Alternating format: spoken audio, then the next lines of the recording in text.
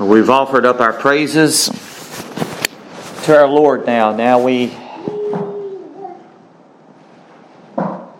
come to this part of the service of worship as we continue our worship to hear from heaven. We don't hear from heaven from a so-called private interpretation of New Revelation, do we? We hear from heaven by opening up this wonderful book. It's been opened already to the book of Numbers, and we just finished that. As Brother Willem has read that last wonderful chapter, and then we'll be going into Deuteronomy. I love the scripture reading. I just get as much from that as we go through this portion of 2 Peter. And I want to say from the start here, this will be by no means an exhaustive exposition of this text. We can take a whole series to go through the Scriptures, from Genesis to Revelation, through the Bible, the entirety of the Bible, on the Word of God. You know that as well as I do, especially Psalm 119. How long would it take us to go through that? 176 verses. Amazing. The Mount Everest of Psalms. But the Word of God has much to say about the Word of God. So the Apostle Peter is, we continue this study. The world darkens, but the Word of God shines. The world darkens, but the Word of God shines. This will be the last of this series as we've looked on about the Word of God. And Lord willing, next week we will go into chapter 2 and to the heart of this epistle, where he exposes the false teachers and their heretical teachings in this epistle. And he does it by the Word of God. And it's interesting, this transition is perfect because as God is always a God of order, He's giving us the truth. The truth is the Word of God. And now when Peter is speaking about the prophecy of Scripture here, he's speaking in his mind, what he has in his mind is Old Testament prophets.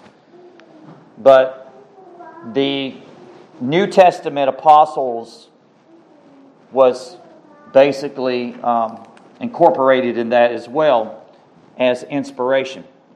We're going to look at what inspiration is. We're going to break that down. We're going to look at those confirmations in which Peter gives. So, if you're not already there, we continue our study through 2nd Epistle of Peter, and we're looking at chapter 1, and I'm reading just 3 verses, verse 19 through 21. We're going to technically focus on verse 20 and 21 today, because we already looked at verse 19. But hear the word of the living God. And so we have the prophetic word, or also a prophetic word confirmed. We have a more sure prophetic word, basically. Confirmed, which you do well to heed. You do well to heed as a light that shines in a dark place until the day dawns and the morning star rises in your hearts. Verse 20. Knowing this first, that no prophecy of Scripture is of any private interpretation, origin. Verse 21. For prophecy never came by the will of man, but holy men of God spoke as they were moved by the Holy Spirit. Amen and amen. May God richly bless the reading of His holy word from our ears to our hearts. Let's please bow with me in prayer as we seek our Lord's face now. Our Father and our God, oh, how we thank You for Your precious word to us. What a gift. There's nothing more valuable than Your word. The written word and the living word. the incarnate Word, the Lord Jesus Christ, the greatest gift of all. The Word of life, the revelation from you personally, your love letter to your people. Our prayer is, Lord, as Jesus prayed for His disciples, sanctify us, O Lord, by your truth. Set us apart. Set us apart. Your word is truth. Lord, we need your help. We need your grace, because we cannot rely upon our own strength, especially when it comes to worship, because we need the strength and the power of the blessed Holy Spirit that we may apply these great truths, not only hear them, but apply them to ever be pleasing to you, that our lives would be changed from glory to glory, from faith to faith. And it's all for your glory, Lord. It's all for your glory. We ask this in Jesus' name. Amen and amen. Well, last Lord's Day we observed from our text from 2 Peter chapter 1, verse 19 to 21, 3 simple but very powerful affirmations about the Word of God. First is that the Word of God is a sure word. It is a sure word. Verse 19 says, and so we also have a more sure prophetic word confirmed. The second point that we looked at is that the Word of God is a shining word. It is a shining word in verse 19b, which you do well to heed as a light that shines in a dark place, until the day dawns and the morning star rises in your hearts.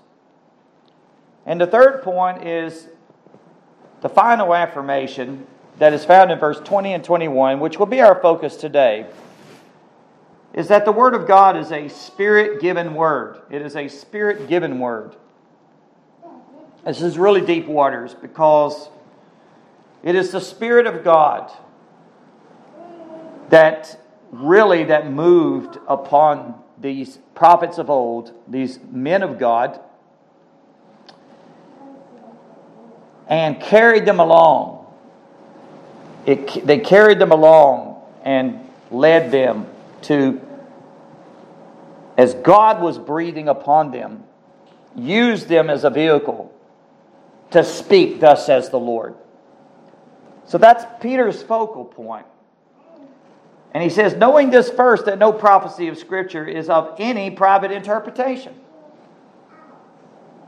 What he's talking about is the origin of it. And this is what he's thinking of as the Spirit of God has given him this. Prophecy never came by the will of man, but holy men of God spoke as they were moved by the Holy Spirit. So in these final 2 verses of the chapter, Peter, by the inspiration of the Spirit of God, emphasizes that the prophetic scriptures originated with God and not with man. Aren't you glad? No man came up with this. Men were used, and it's just not mere men. These were chosen men. They were chosen specifically from God and for God's purpose. So in other words, the scriptures originated with God and not man.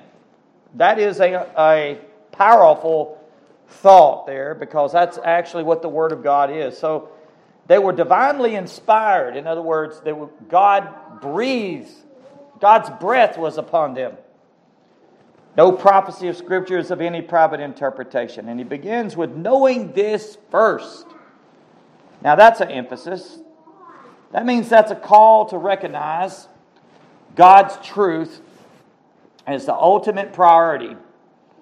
Namely, that the Holy Scriptures is not of human origin, as I just mentioned, but that the apostle contrasts humanistic ideas with God's Word. How do we know this? Well, if you look back in verse 16, he says this, for we did not follow cunningly devised fables. We did not follow cunningly devised myths, stories. when we, speaking of the other apostles as well, made known to you the power and the coming of our Lord Jesus Christ, but were eyewitnesses of His majesty. Beloved, this assures us that God's message is infallible. And I love this, that it is incapable of any mistakes or errors. It's hard to believe that this has been a controversial debate among evangelicals of our day, but it has. The liberals has come in and used of Satan, and I'll say it plainly, they are used of Satan because that's Satan's target is the Word of God, to twist it, to take away its truth, and to deceive people.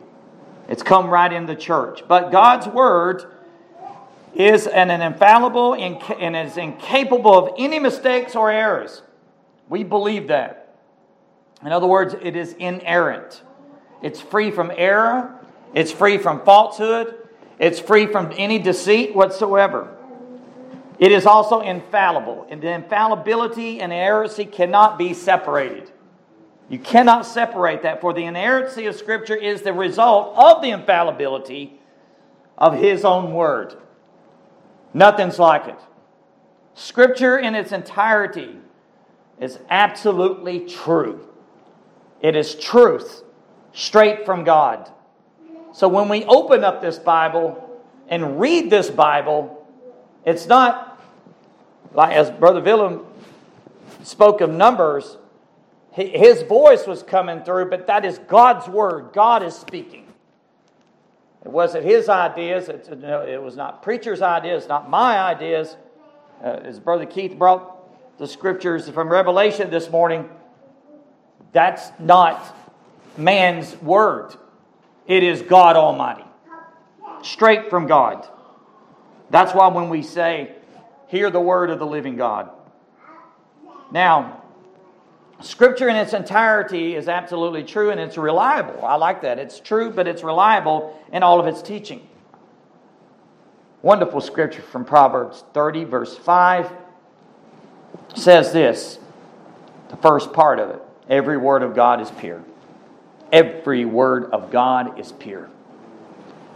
Matthew Henry says this, there is not the least mixture of falsehood and corruption in it. He goes on to say, the words of men are to be heard. The words of men are to be heard and read with jealousy and with an allowance, but there is not the least ground to suspect any deficiency in the Word of God. It is as silver purified 7 times, Psalm 12:6, without the least dross or alloy. The Word of God is very pure. Psalm 119, 140. It is sure, and therefore we must trust to it and venture our souls upon it. God in His Word, God in His promise is a shield, a sure protection to all those who put themselves under His protection and to put their trust in Him. Amen. And he goes on, that exhortation is wonderful. I wish I had the time to carry you along and read the rest of it, but if you can look it up, Matthew Henry has a wonderful devotion on that, and if you need it, Brother Keith will be glad to send it to you because that's where I got it from. Thank you, Brother Keith. He gave me permission to use that too, so I give him credit there. Okay. He says this. Don't miss this. Knowing this first. Knowing this first, that no prophecy of Scripture is of any private interpretation. That's 2 Peter chapter 1, verse 21. Peter is speaking about all Scripture. Primarily, like I said, from the Old Testament, then by implication to all of the apostles of the New Testament.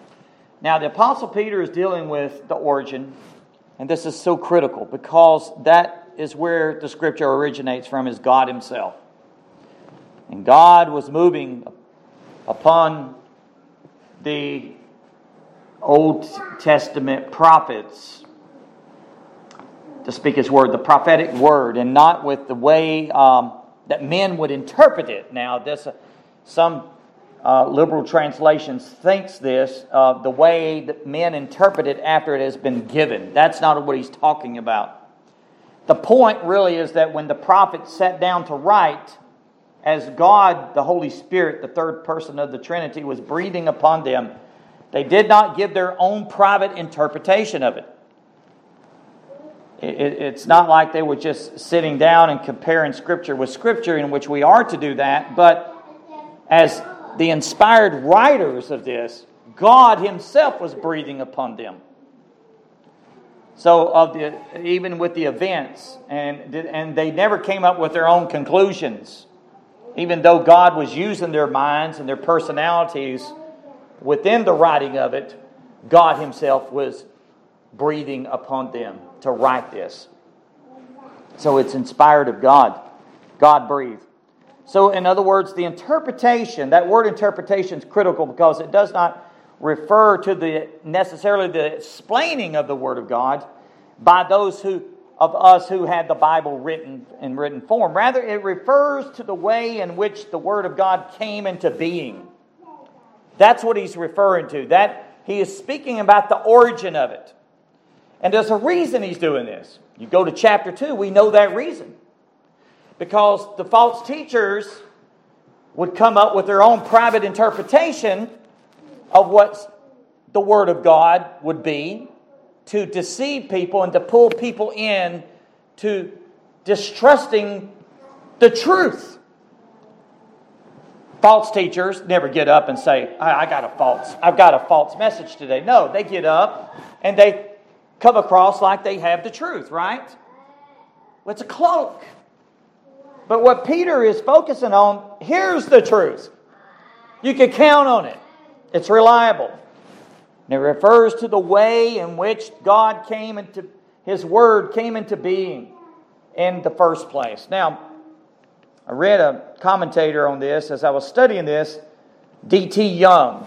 D.T. Young writes this, quote, "So the text rightly understood asserts that Scripture is not human, its ultimate origin. It is God's interpretation, not man's. We often hear of certain statements of Scripture as representing David's opinion or Paul's opinion or Peter's opinion. But yet, strictly speaking, we have no man's opinion in those holy writings. It is all God's interpretation of things. No prophecy of Scripture represents any individual's interpretation." And then he closes with this statement from Scripture. "Men spake as they were moved by the Holy Ghost." End quote.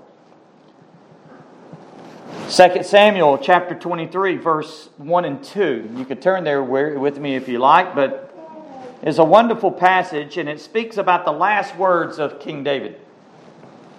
It's his last words recorded, and by the way, it's the Holy Spirit of God that had this recorded. But notice what the text says in verse 1 and 2 of chapter 23 of 2 Samuel. "Now these are the last words of David. Thus says David, the son of Jesse. Thus says the man raised up on high," speaking of David, "the anointed of the God of Jacob, and the sweet psalmist of Israel." Verse 2, notice verse 2. "The Spirit of the Lord spoke by me, and His word was on my tongue." That is from the Word of God itself. "The Spirit of the Lord spoke by me." Notice that. He was used as the instrument, but it was the Spirit of the Lord that spoke by Him. "And His word was on my tongue." So the Holy Spirit is the divine instrument of revelation and inspiration. Another reference here I have is Zechariah chapter 7, verse 12. Zechariah chapter 7, verse 12. "Yes, they made their hearts like flint," speaking of Israel, "refusing to hear the law." They refused it. They refused to hear the law and the words which the Lord of hosts had sent by His Spirit through the former prophets. Thus great wrath came from the Lord of hosts, because they refused the word of the Lord. Again, the Scripture speaks, the Holy Spirit of God served as a vital function in the divine revelation here, and the inspiration of God's Word through human authors. And that's basically what happened. Now, I do want you to turn with me to a very familiar passage. I know you're well familiar with this, but it's the Apostle Paul himself. And his text on the Word of God from the pastoral epistle of 2 Timothy chapter 3. Please go with me there. 2 Timothy chapter 3, we'll go looking at 2 verses. And this is going to be the content I would like to give to us today to focus on. And then at the end of the message, I like for us to take this passage and look at this passage and glean upon it and give application to our personal lives as we study and meditate upon God's Word. Because as a child of God, this is something we do daily, isn't it? It's prayer, going to the Spirit of God and trusting upon God, not our own wisdom, but in God's wisdom. And we gather that wisdom from the Word of God, His truth. But 2 Timothy chapter 3, Paul the Apostle makes a scripture that's very closely related to what the Apostle Peter gives us. Notice in verse 16, all Scripture is given by inspiration of God. Inspiration, it's God-breathed. It is profitable. Notice, number 1, for doctrine. 2, for reproof. 3, for correction. 4, for instruction in righteousness, or training, discipline in righteousness. There's 4 important affirmations there, and then he speaks in verse 6:17 for the reason that the man of God, mainly the minister, but it can also apply to God's people as well. But he's speaking to young Timothy as a minister, that the man of God may be complete, thoroughly equipped for every good work. For every good work. Now, the Apostle Paul here is affirming, just as Peter does, in 2 Peter in our text, verse 20 and 21, chapter 1, that all Scripture is God-breathed. The Greek word is pinos, ustos. I hope I pronounced that right, because these Greek words are not easy for me. But theos, pinio, ustos. And basically it's wrapped up into 2 words if you were to take that Greek word apart. The theo means God. God, and phenio, I hope I pronounced that right, meaning to breathe. To breathe. So the Scripture is the very life and the very breath of the Word of God itself. Now, in other words, it means down to every single word of the original manuscripts. The original manuscripts. We won't go into the discussion of translations. That's another topic all of itself. And there's some translations stronger than others. You have to kind of do a study on that. But we're talking about the original manuscripts here. The Bible itself that is compiled in 66, is basically 66 books into one volume. One book, the Biblos, is absolutely without error, without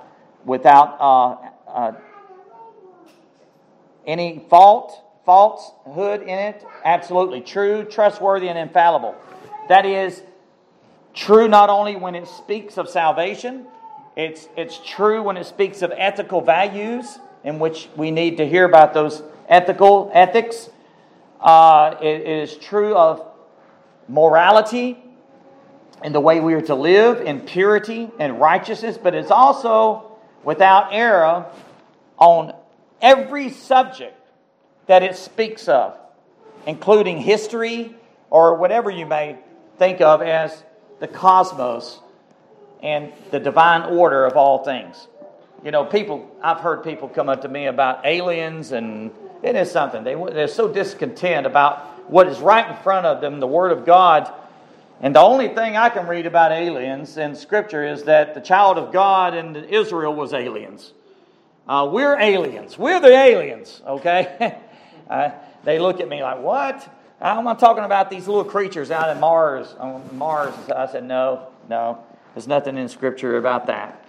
All I can tell you is about the cosmos, that God created the worlds, and He upholds the worlds by what? The word of His power. The Word. And that's Christ. Christ is the one that upholds this universe.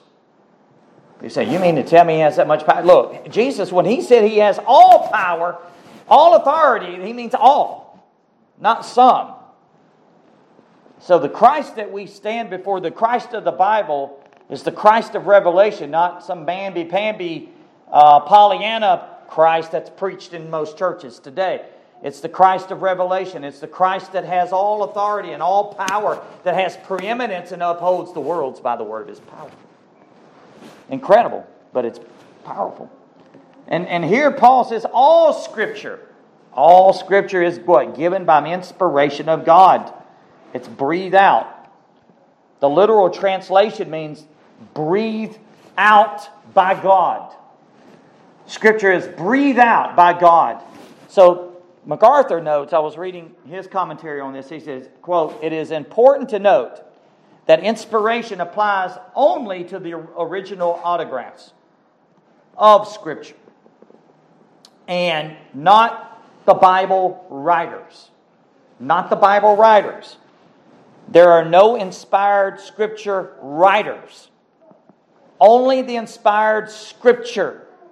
So identified is God with His Word that when Scripture speaks, God speaks." End quote. So we have the Scriptures, as Paul says here. And I'd like for us to go through this and unpack this a little bit. And I'm not going to comment much on it, but I want to just give some short comments on it. But the Scripture is those 4 affirmations, those 4 great truths that can give to us. And we're going to look more at this at the application, but I'm going to give some content here. It is profitable for doctrine, for reproof, for correction, for instruction, and righteousness. Those 4 things let's look at. Doctrine. It is profitable for doctrine. Well, for divine instruction, doctrinal content of both the Old Testament and the New Testament provides everything that we need, as Peter says, for life and godliness. For life and godliness. Everything that we need is right here before us. And we need to make sure, by God's help, that we find this a priority in our lives to open up the Word of God every day we live. And if we find that difficult, get to the Word of God some way.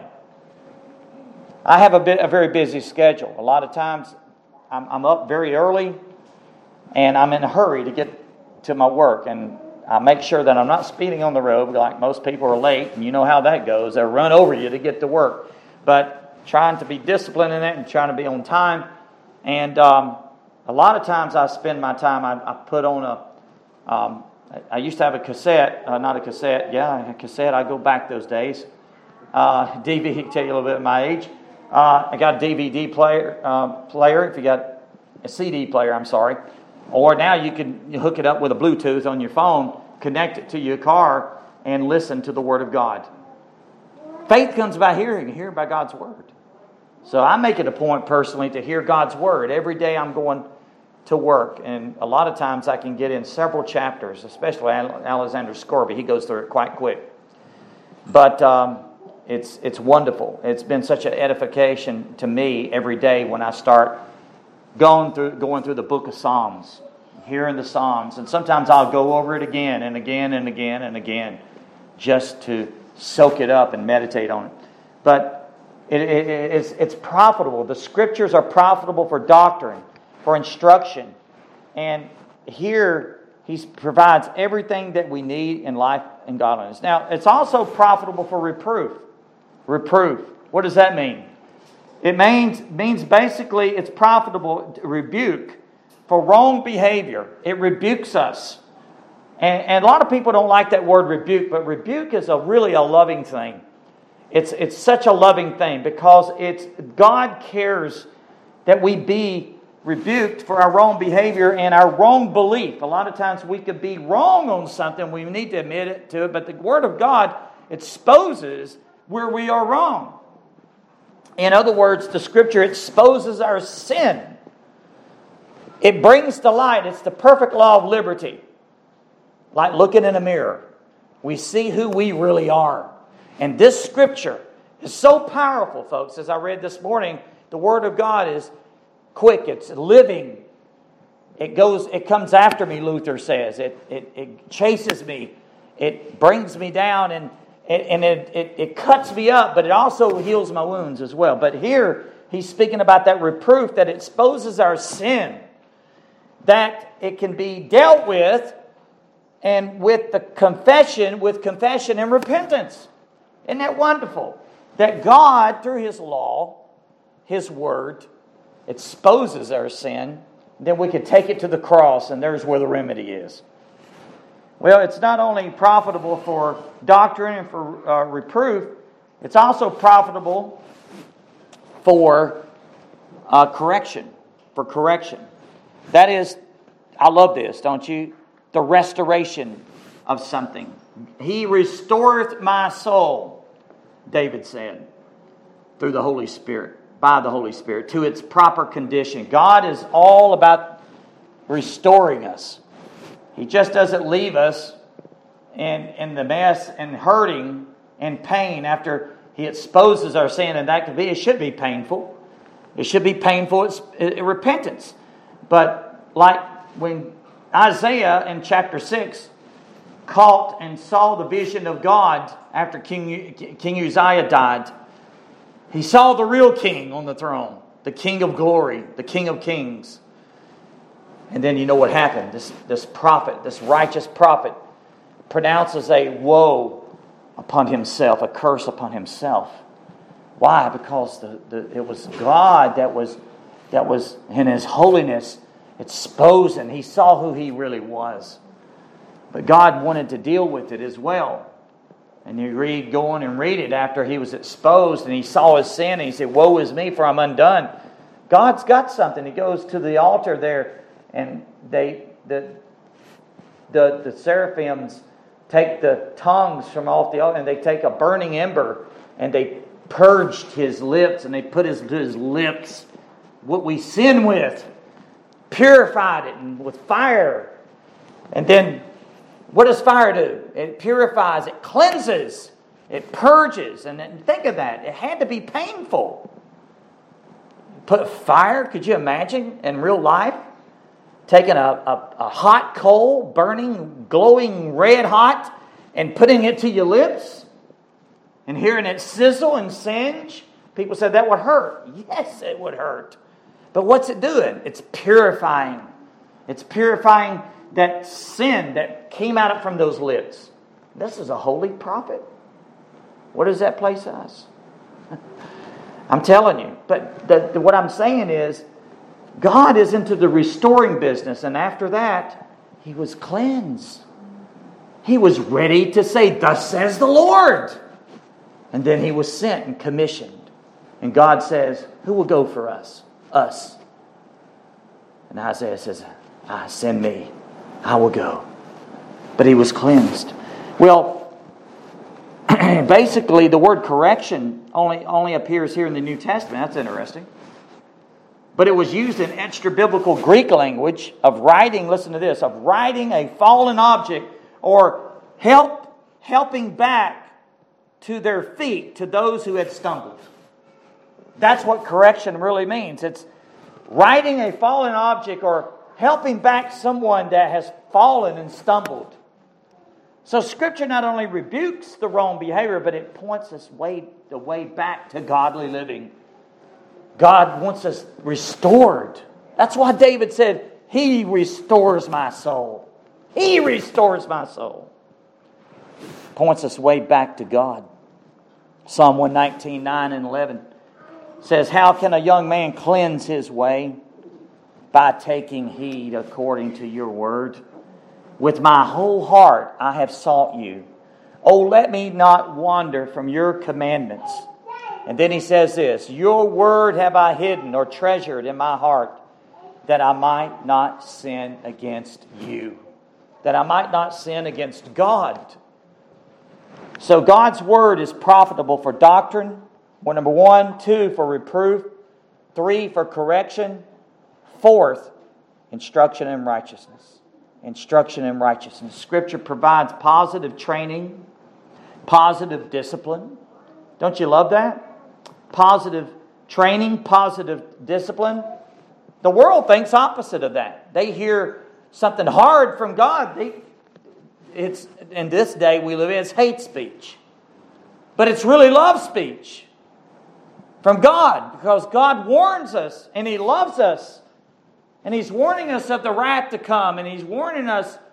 And when we speak God's Word, God speaks. But when we speak that truth, we're warning their souls of danger. There's something dangerous on the other end. There's a hell. Flee from the wrath to come. There's a wrath.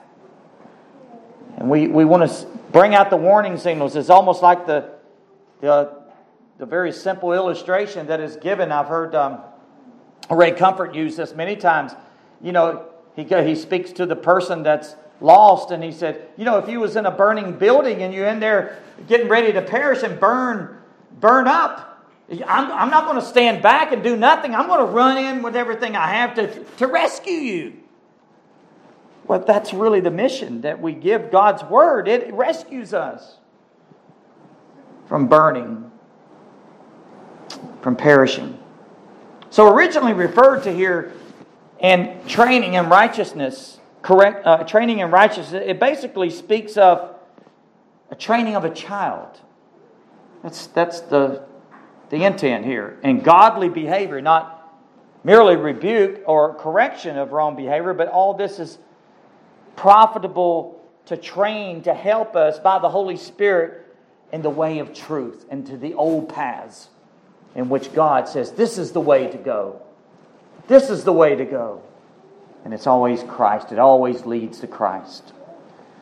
So the result is found in verse 27. Don't you love this? That the man of God may be complete. This is what makes us complete. Thoroughly equipped for every good work. I love that phrase, the man of God, don't you? He's speaking to Timothy about ministry. That the man of God. He just didn't say just the preacher. No, the man of God. Now, in context, the preacher should be the man of God. But the man of God can be the man of God or a woman of God. But he's, like I said, he's referring to ministry, but may be complete.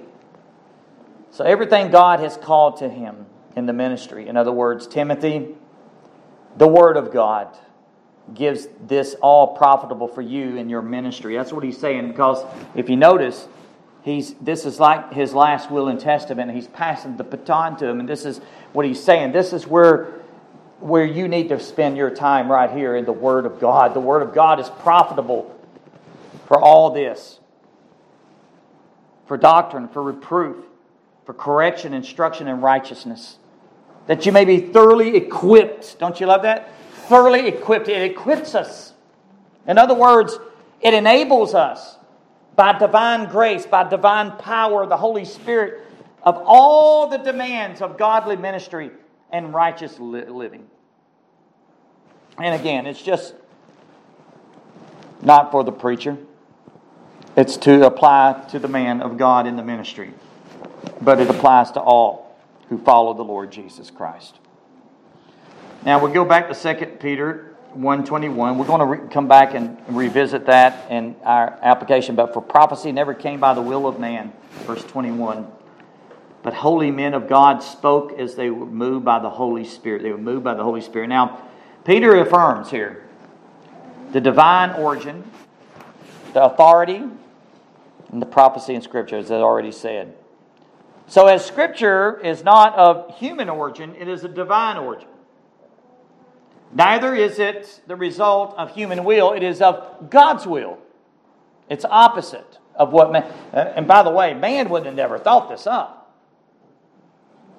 I don't know about you, but as I read and opened up the pages of Scripture and I asked the Spirit of God to help me and lead me and teach me truth, and the more I read it, the more the deeper it gets, the more profound it gets, but yet it's simple enough for a child to grasp it as well, as the Holy Spirit would open their eyes as well. But in other words, Peter is saying above all, first of all, above all, you must understand that no prophecy in Scripture ever came from just the prophets thinking of themselves or of themselves. They didn't think this up, or because they wanted to prophesy, even though they were compelled. Like Paul said, woe be unto me if I preach not the gospel. But he was compelled by what? The love of Christ. And to persuade all men of the fear of the terror of the Lord. But it was the Spirit of God who moved upon these prophets of old to speak for God. No part of Scripture was ever at any time produced because men wanted it like that. The Bible is not the product of human effort. Aren't you glad? It's not the product of human origin. Aren't you glad? Nor is it the product of human will. The origin is from God. The will is from God. The effort's from God. Now, you can trust in that. For prophecy never came by the will of man. But holy men of God spoke as it would move by the Holy Spirit. Basically, grammatically, this means that they were continually carried, borne along by the Holy Spirit. Again, MacArthur notes, though the human writers of Scripture were active rather than passive in the process of writing the Scripture, God, the Holy Spirit, superintended them so that using their own individual personalities, thought processes, and vocabulary, they composed and recorded without error the exact words of God wanted written. And the original copies, again, he says, of Scripture are therefore inspired, God-breathed, and inerrant without error. End quote. Well, let me give some application to this before our time moves away. Let me make some comment before I go back to our fourfold application to 2 Timothy chapter 3, 16 and 17. That's where I like to go, because even though it applies so much to what Peter is saying too, because Paul emphasizes it well. So the Bible, the Word of God, is God's infallible and inerrant, true witness of His will. It speaks of His saving will, His saving work, and redemption through Jesus Christ. And for this reason, Scripture is incomparable. It is forever finished. The canon is closed. It's uniquely binding. You know, think of it. I like this. No human words or even declarations of religious institutions can even be compared to it. As much as we love our forefathers and the Constitution of the United States, yes, that's good writings, but those were men. And even though they gained wisdom from God, they're not like this book here. This is the inspired, God-breathed Word. So, in other words, all doctrines and commentaries and interpretations and explanations and traditions must be judged by this book. Isn't that wonderful? Even the great writings of the Constitution, as good as that is. And there's some people in politics today, they place their trust in that. Don't get me wrong, it's a fence and it is a protection for American citizens, and rightly so. But our forefathers based many of them, not all of them, but based their faith upon the God of this Bible. But this is the book that would judge us all, folks. It judges everything. We're not the judge. I tell people that all the time. I'm not your judge. Let me quote a scripture. Give them the Word of God. Don't give your opinion. That's why I like to say chapter and verse, chapter and verse. I'm going to give you God's Word. God's Word must be received. It must be believed. It must be obeyed. Why? Because it is the final authority in all things pertaining to life and godliness. All things. It must be used in the church. And as Redeeming Grace Church is a small church and is forming, it's yet nevertheless the church of Jesus Christ. and as all churches, real churches, as the final authority in all matters for teaching, rebuking, correcting, and training in righteousness. This should be the compass. This should be everything that leads that church. I cannot emphasize that enough. One cannot submit to Christ's authority and His lordship without submitting to God and His holy word as the ultimate authority. The pastor is not the ultimate authority. The elders is not the ultimate authority.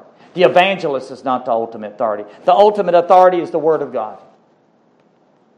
And that's why we're to be students, Bereans of the Word of God, to make sure that whatever is spoken behind this little podium is God's Word.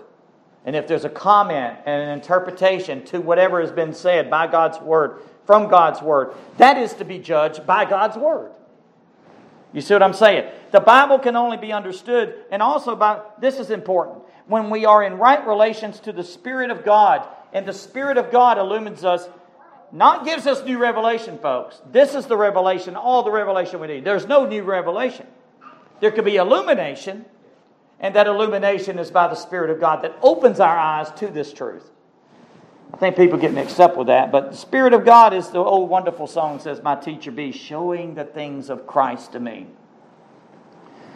So as we read and study God's Word, we need to always remember the ordained, fourfold use of Scripture from 2 Timothy 3:16, 17. You can write these questions down, but I use this as application as well. All Scripture is given by inspiration of God, profitable for these four things: doctrine, for reproof, for correction, for instruction of righteousness, that the man of God may be thoroughly equipped for every good work. So we've seen in the text earlier that the content that is in, that we have the content, along with that content, I'm going to give some personal application to these and give you some questions. When you and I are studying God's Word, and I'm included, I'm preaching to myself here, and as we meditate and pray by the Spirit of God to help us, because He's really the real teacher, He's the real person behind it that shows us Christ.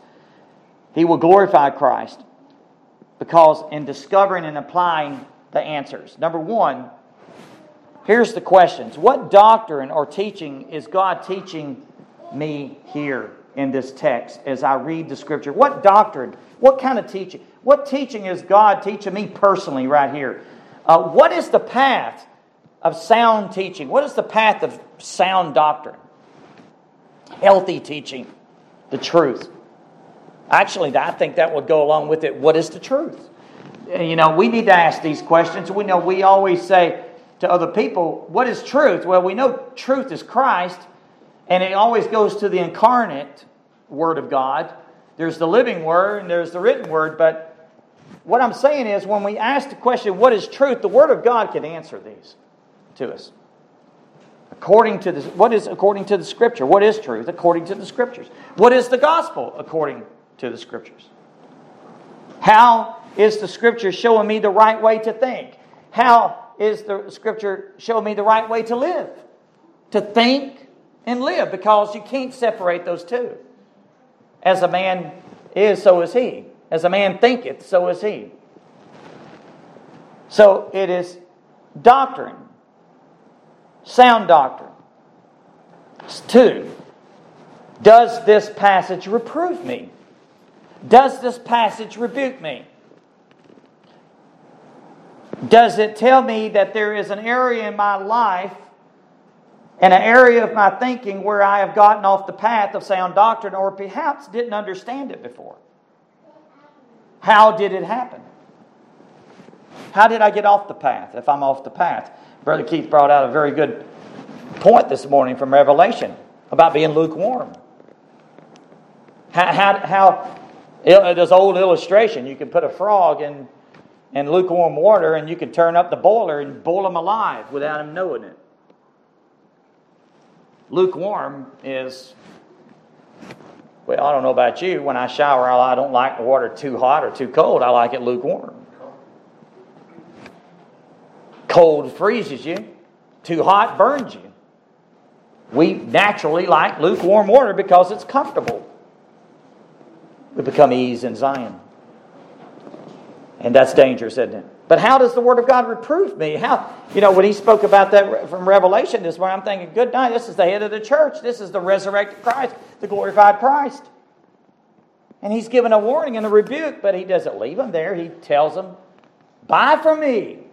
So that's how we ask these questions. How did it happen? How do we get off the path of truth?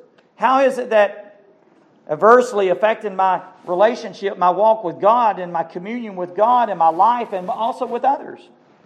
Third, how does this passage tell me that I need to be corrected in the light of what I've read? It needs to change. How do I need to change in my thinking and living so that I will return and repent to the right path? Am I willing to submit to God's Word by His grace to conform my life to His truth? Will I now resolve to do so? Will I make a decision and choose God over the other idols? 4. And final. How does this part of God's Word instruct me in righteousness? How does it instruct me in righteousness? How to remain on the path of sound doctrine and not stray away from it? What must I do to remain in conformity to God's Word? To submit to God's Word? Beloved, God's holy Word gives us the answers to every one of these soul-searching questions, doesn't it? And by God's help and grace, we must rely on the power of God's Word, the wisdom of God's Word. I like what the psalmist says in 19, David, in chapter 19, verse 10 through 14. More to be desired are they than gold, yea, than much fine gold, sweeter also than honey, than the honeycomb. Moreover, by them your servant is warned. Your servant is warned. Listen to this. And in keeping them there is great reward. Verse 12. Who can understand his errors? Cleanse me from his secret faults. Keep back your servant also from presumptuous sins. Let them not have dominion over me. Then I shall be blameless, and I shall be innocent of the great transgression. Verse 14. And he closes it like this. Let the words of my mouth and the meditation of my heart be acceptable in your sight, O Lord, my strength, my Redeemer. See, the Church of Jesus Christ must be controlled and ordered by the Scripture. There was a book by false teacher Rick Warren years ago. He put out thousands and thousands of his books sold, unfortunately. Purpose-driven church. What about a scripture-given church? Driven church. How about a scripture-driven church, not purpose-given? Because the Scripture is what gives us the purpose. Just not, throwing out there, I got purpose. Scripture gives purpose. God's inspired, inerrant, infallible Word of God must be the sole authority of everything, even our infallible critic. It should be our critic and in every area of life and ministry. Deuteronomy 4:2. You shall not add to the word which I command you, nor take from it, that you may keep the commandments of the Lord your God, which I command you. That goes right to Revelation 22:19.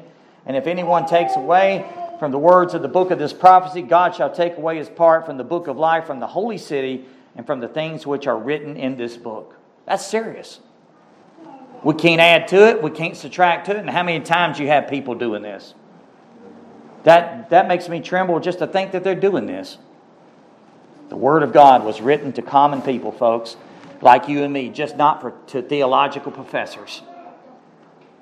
The writers assumed that common people could read it, understand it, apply it, and be led by the Holy Spirit who inspired it. The humble individual that believes it and learns about God as he reads and meditates on God's Word, he does not need the experts of theology to show him the truth. Even though that does not take away that there's the ministry of pastors and teachers and so forth, because Ephesians 4 says, and he himself gave some to be apostles, prophets, some evangelists, some pastors and teachers. For what? The equipping of the saints for the work of the ministry, for the edifying of the body of Christ, and so forth, until we all come into the unity of the faith and the knowledge of the Son of God to a perfect man. Well, men die, the Word of God lives, experiences fade, the Word of God remains, the world darkens, and the Word of God shines brighter. Let me leave you with this before we partake of communion. And I think this is a wonderful transition. And this, actually, it's hard to find this, but the MacArthur Study Bible had it printed in the Bible that he made comments on, but it originally comes from an old King James Bible, and they put it right in the front. And I read this years ago when I was first converted, and I tell you, I was so refreshing to read this again, but it's so sobering too, and we need to hear this. Listen to this. It's about the Bible, the Word of the living God. This book contains the mind of God, the state of man, the way of salvation, the doom of sinners, and the happiness of believers. Its doctrines is holy, its precepts are binding, its histories are true, its decisions are immutable. Read it to be wise, believe it to be saved, practice it to be holy. It contains light to direct you, food to support you, comfort to cheer you. It is the traveler's map, the pilgrim's staff, the pilot's compass, the soldier's sword, and the Christian's charter. Here heaven is open and the gates of hell are disclosed. Christ is its grand subject, our good its design, and the glory of God its end. It should fill the memory, rule the heart, guide the feet, read it slowly, frequently and prayerfully. It is a mine of wealth, health to the soul, and a river of pleasure. It is given to you in this life, will be opened at the judgment, and established forever.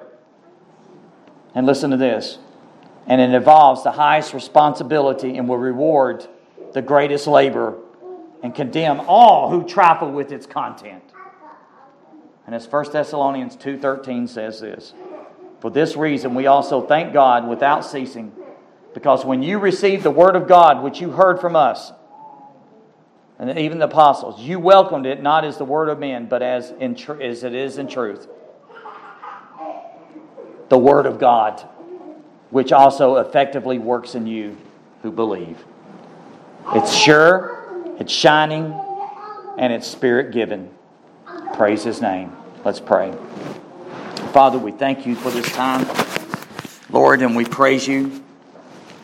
And Lord, as the Scripture says, You have magnified Your word even above Your holy name. That text is absolutely staggering, Lord. You have magnified Your word above Your name. And Your holy name, Your most holy name, includes all that You are and all Your holy perfections. All that You are in Your beauty and Your holiness. Everything that You are, that You've revealed of Yourself, is in Your word.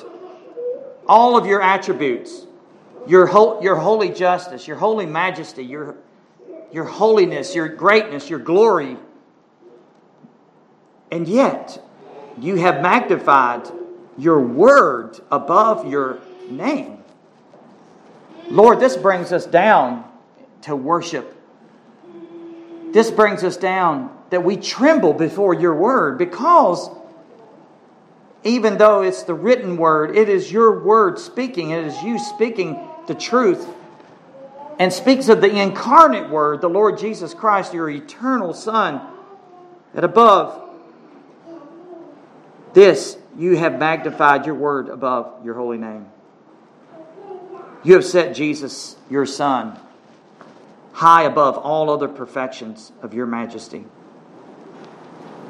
Your beloved Son, in whom You're well pleased. May we hear Him. May we hear Him. Help us, Lord, now, by Your grace, as we continue to worship. May our worship be acceptably to You, and to remember the sufferings and death of our Lord Jesus Christ as we come to celebrate the Lord's Supper. We thank You, and we praise You, and give You glory in Jesus' name.